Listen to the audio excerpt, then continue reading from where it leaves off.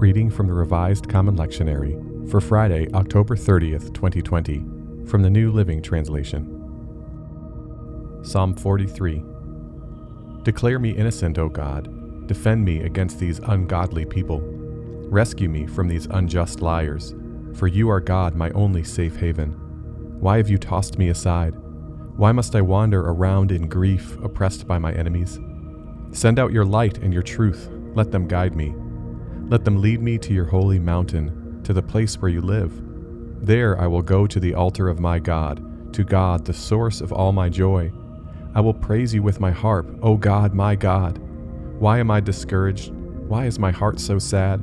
I will put my hope in God. I will praise him again, my Savior and my God. Ezekiel chapter 13, verses 1 through 16. Then this message came to me from the Lord. Son of man, prophesy against the false prophets of Israel who are inventing their own prophecies. Say to them, listen to the word of the Lord. This is what the sovereign Lord says. What sorrow awaits the false prophets who are following their own imaginations and have seen nothing at all. O people of Israel, these prophets of yours are like jackals digging in the ruins. They have done nothing to repair the breaks in the walls around the nation. They have not helped it to stand firm in battle on the day of the Lord. Instead, they have told lies and made false predictions.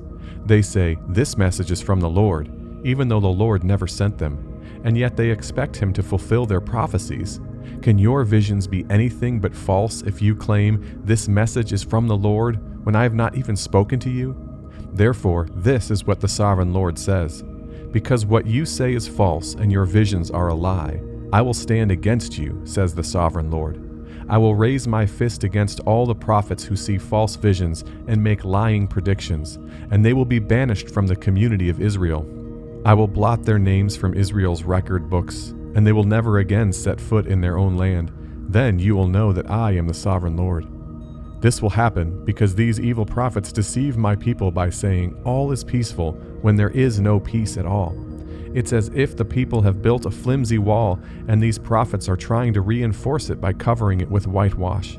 Tell these whitewashers that their wall will soon fall down. A heavy rainstorm will undermine it. Great hailstones and mighty winds will knock it down. And when the wall falls, the people will cry out, what happened to your whitewash? Therefore, this is what the sovereign Lord says. I will sweep away your whitewashed wall with a storm of indignation, with a great flood of anger, and with hailstones of fury. I will break down your wall right to its foundation, and when it falls, it will crush you. Then you will know that I am the Lord. At last my anger against the wall and those who covered it with whitewash will be satisfied. Then I will say to you, the wall and those who whitewashed it are both gone. They were lying prophets who claimed peace would come to Jerusalem when there was no peace. I, the sovereign Lord, have spoken. 2 Peter chapter 2, verses 1 through 3. But there were also false prophets in Israel, just as there will be false teachers among you. They will cleverly teach destructive heresies and even deny the master who bought them. In this way, they will bring sudden destruction on themselves. Many will follow their evil teaching and shameful immorality, and because of these teachers, the way of truth will be slandered. In their greed, they will make up clever lies to get hold of your money. But God condemned them long ago, and their destruction will not be delayed. It can be easy sometimes to read the Old Testament with a detached attitude. There are interesting stories and some cool history and obviously some foundational work that leads us to Jesus, but it can be hard to relate to. The work of a prophet seems foreign to the way many of us would think today, and so the talk of false prophets seems almost like a primitive kind of spiritual mumbo-jumbo that doesn't need to concern us. And yet, the New Testament speaks also to the dangers of false prophets or false teachers, and the warnings are just as strong for us today. The reality is that there have always been and always will be people who take the truth and twist it, sometimes subtly for their own gain, usually for some kind of favor or power. And this is as damaging to the church today as it was to the nation of Israel centuries before Jesus came.